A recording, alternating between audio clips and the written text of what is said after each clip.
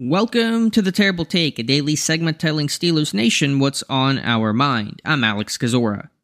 Through the Pittsburgh Steelers' first 4 days of camp, there is so much to talk about, but I want to return to the cornerback group. On Friday's take, I talked about the slot corner battle, one that remains ongoing with a long list of options.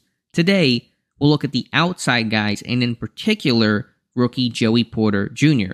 It's been a nice start for him, who looks like the guy Pittsburgh drafted out of Penn State. What's been most impressive about him are 2 things. One, his work ethic, always one of the first onto the field and always spending time with coaches playing toss or getting on the jugs machine to work on his hands. 2, he's been able to cover the whole field, the entire route tree. Go balls to Calvin Austin, slants to big-bodied receiver. He's played it all well, showing speed and enough fluidity while not being overly grabby, though he's taken advantage of no refs being there to throw a flag for being maybe a half step too early on occasion.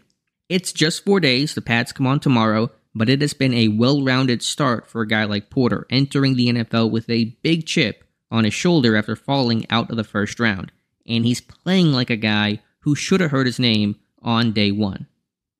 Be sure to follow us at SteelersDepot.com and check out episodes of The Terrible Take every day at 5 p.m. Eastern Time. And check out The Terrible Podcast with myself and Dave Bryan every Monday, Wednesday, and Friday.